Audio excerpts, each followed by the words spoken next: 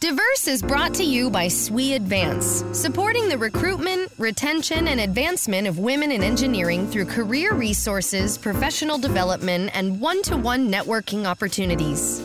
Hi, I'm Jonna Gherkin, FY18 President of the Society of Women Engineers, and this is SWE's Diverse Podcast Series. Please remember to add this podcast to your iTunes and like or follow us on social media. Visit SWE.org for more details. Joining me now as part of our Women Executives in Engineering podcast series is Alysia Green. She is a Stanford graduate with a degree in mathematical and computational sciences with more than 25 years at Chevron. Her current role is General Manager of Upstream IT for Chevron. Thanks for joining us, Alysia. Thank you for having me.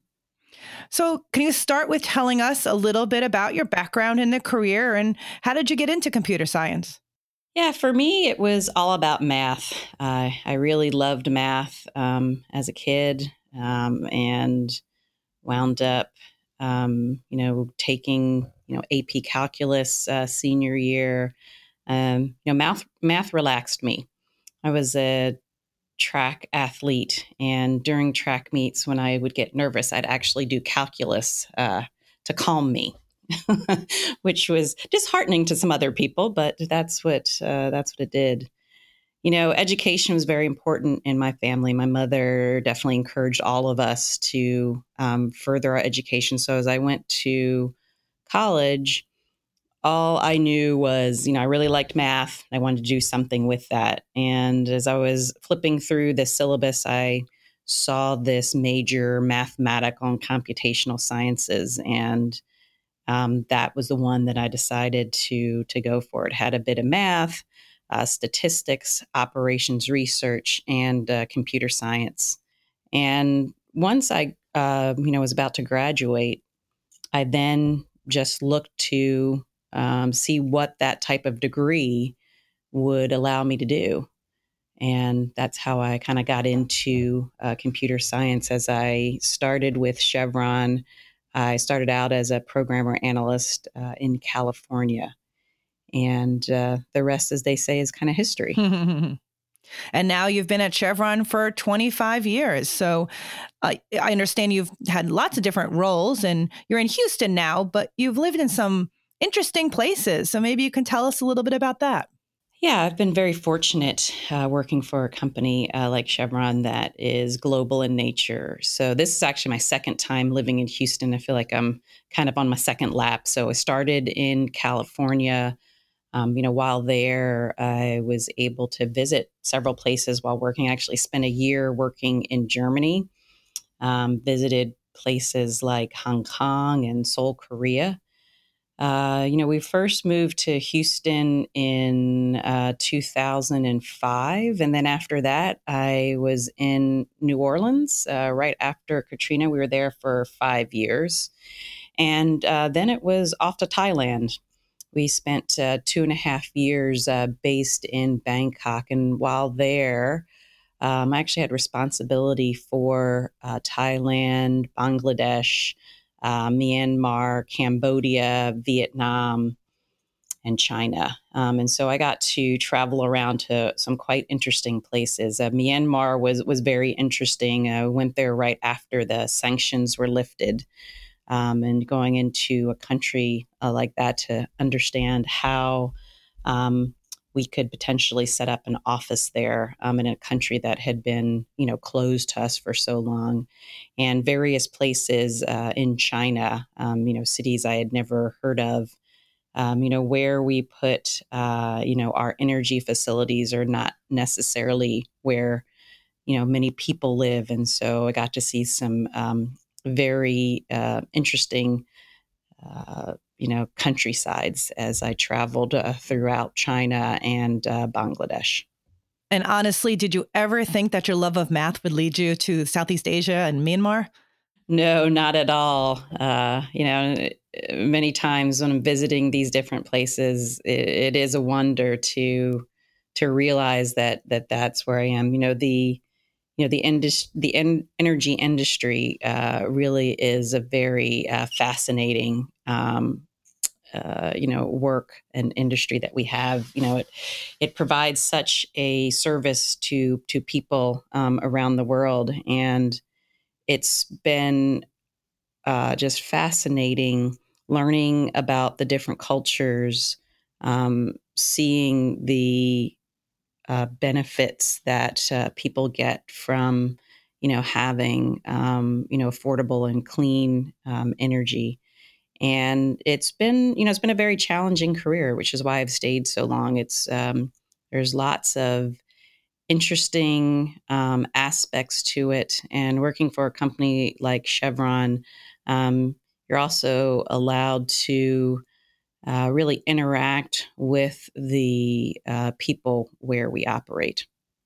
That sounds like a wonderful experience. Are there any things that you learned during that experience that you think are important to share with our listeners?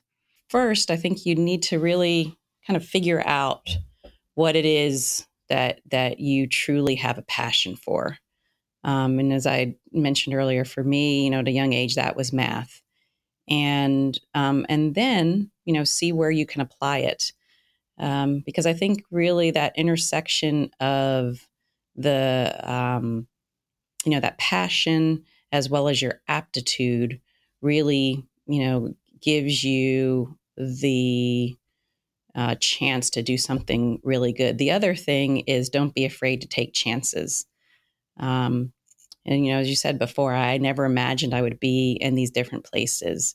But I think one of the reasons why I was able to do that is I was never kind of afraid to raise my hand. Was definitely nervous about some of the things that, I took on. But for me, as I've gone through my career, it's really around those jobs that I've been the most nervous about are the ones that have stretched me the most. That's great advice. And certainly international travel is hard enough on a regular basis for folks, even if they don't have a family, but you have a daughter. Tell us a little bit about how you managed that balance while you were doing all this traveling. Well, it really takes a village. And I think that's one of the things that as women, we really have to accept help and know that you can't do it all on your own. I am very fortunate to have a husband who is very supportive and true partnership between the two of us, as well as have a supportive family and friend system. So I'd mentioned earlier spending, a year in Germany. Well, my daughter was 18 months old at the time. And when I was actually presented with that opportunity, my husband had just basically got on with a startup. And so then there was, choice decisions, and it was, you know, how do we balance this? And again, it wasn't the two of us. We really looked to our family, and then having a company that was supportive, that didn't make me choose between, being a good mother or taking on an opportunity. And so I was actually able to take family members with me over to Germany to care for my daughter while I was there. And so we just rotated them through. So you can't really think about a typical way to do these things. You really have to figure out what is most effective for your life. But the one thing I do know is that you can't do it by yourself, and that you really need to look around to your support system to help you with that. And this that really has opened some great opportunities for my daughter. She's a sophomore in college right now, and she is just a travel bug because we've taken her to many different places, and she loves traveling, and she also has a network of friends from around the world. So she's truly an international citizen. So I look at that as a benefit to being able to do that international travel, keep the family together. And the great thing about it is having the different family members come. I was able to actually have my mom and dad come with me, and they had never been outside the United States before that opportunity came up. So you look at these things as opportunities and not as obstacles to overcome. That's awesome. And you just mentioned your daughter who's in college and she happens to be majoring in a STEM field. So tell us about what you've taught her about what it's like to survive in the STEM fields. Well, I think the first thing is that it's not easy. And all of us that have majored in, various, science, technology, engineering and math know that, there are courses that are difficult. Last year my daughter was taking organic chemistry and it was difficult. And she called us up and we were talking to her about it. And at one point she was thinking about dropping it. And we said, no, this is just one you have to get through. Not everybody is going to be, a star in organic chemistry, but it's one of those classes that is, a fundamental, and you just need to get through it and you'll be fine. I think many times when you get that first maybe bump in the road, if you don't have somebody to go back to tell you that, hey, it is going to be bumpy, but you can get back up and get through it, and you just build from that.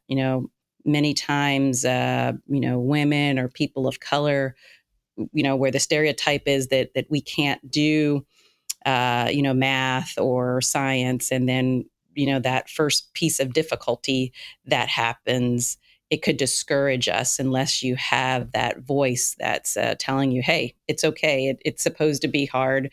You're going to, have a few setbacks, but that doesn't mean that you can't persevere and go through. Great point. And we always talk about role models, and how do role models fit in here? I think role models are super important. They really help to overcome any of those negative stereotypes that are out there. I remember taking a psychology class in college, and it talked about the importance of role models. I remember us reading a piece that talked about women in science courses, and the research showed that as they followed several women through these different science courses, that women that had women professors actually did better than the women that had men professors. And as the research went, they found that there was a correlation between that role modeling, that they saw someone that looked like them, that had already succeeded and was an expert in the area, and by that very nature, that allowed the women to really understand that they could do it as well. And so I've held that with me. That having role models, and then also being a role model, is very important to help folks meet their goals. Well, which brings us easily into SWE, which we try to provide role models for women at all stages of their career. So you've been an active member, and why is SWE important? I think SWE is important because it really looks at the whole pipeline. Encouraging young girls to get interested, in math and science. It's important that that starts early. Having as early as third and fourth grade, to ensure that young girls are actually at their grade level for math, because very quickly those fundamentals really build upon themselves. And if you're not at math, your math level at grade 3 and 4, then it could prevent you from taking algebra in 7th and 8th grade, and then ultimately being able to take calculus your senior year, so that you can go into college and major in science, technology, engineering, and math. And so SWE provides lots of different avenues to showcase the talents of women and in engineering, and what it takes to actually make it in those fields. And then as you come through college, SWE also provides that opportunity for college students to learn more about the different careers that they could pursue, via various conferences, as well as, job fairs and getting, relevant internships. And then ultimately, when folks get into industry, allowing that networking, so that, women that are in the science, technology, engineering, and math have others that they can rely on and also use as mentors to help climb the ladder through whatever field that they're in. You're also involved in the 50K Coalition Advisory Board, which SWE is also a part of. Can you tell our listeners a little bit more about the program, the 50K Coalition?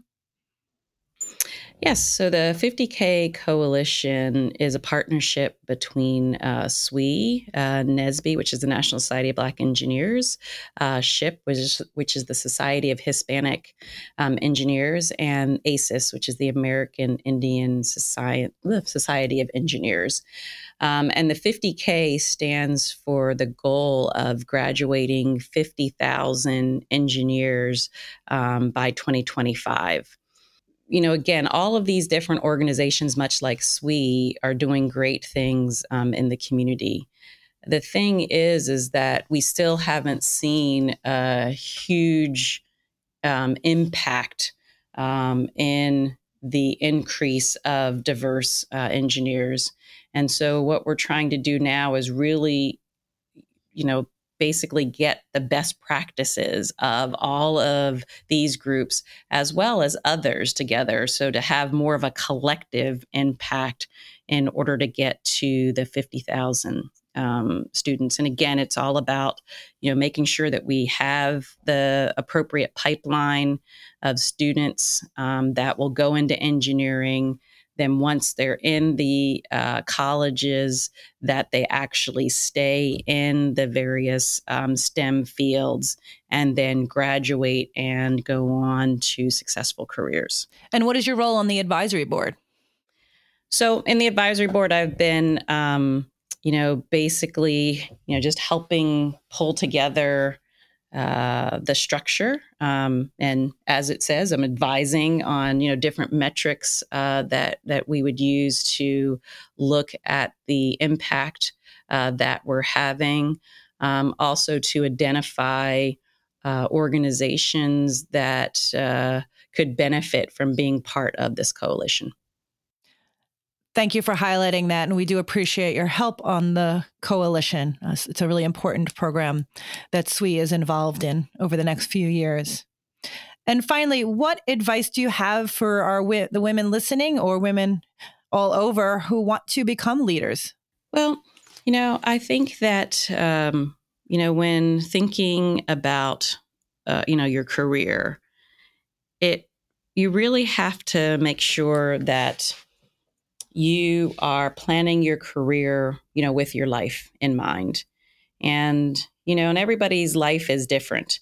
And so you really need to understand what are those things that are most critical for you. Because at the end of the day, no one, says, I wish that I spent, more time working. You really want to make sure that you have a full life. Because I think that as you as a person are fulfilled, you will also be a better employee and ultimately leader at work. I think the other thing is to be a leader, there is definitely empathy that's involved. You really need to understand, the area that you're working in, but more importantly, the people that you're working with. And in order to do that, there has to be a connection that is made between you and the folks in your group. And the best way that I've known to do that is that you have to, expose a part of yourself in order to make, a true connection. Because what potentially motivates you isn't what necessarily motivates the folks that work for you. And so you really need to spend time on the relationship to really truly understand what it is that motivates people, and then how you can create an environment that allows others to thrive. And I think that in helping people, I've found that there's no greater reward than helping someone find their way. I think that people are really the key to a great team, and ultimately, if you have a great team, you will have great results. That's really great advice. Thank you so much, Alysia. And thanks for joining us on our Women Executives in Engineering series. Alysia Green is the General Manager of Upstream IT at Chevron. For SWE, this is Jonna Gherkin. And as always, thanks for listening. We hope you enjoyed this podcast. Don't forget to explore additional offerings from SWE Advance at advancedlearning.swe.org.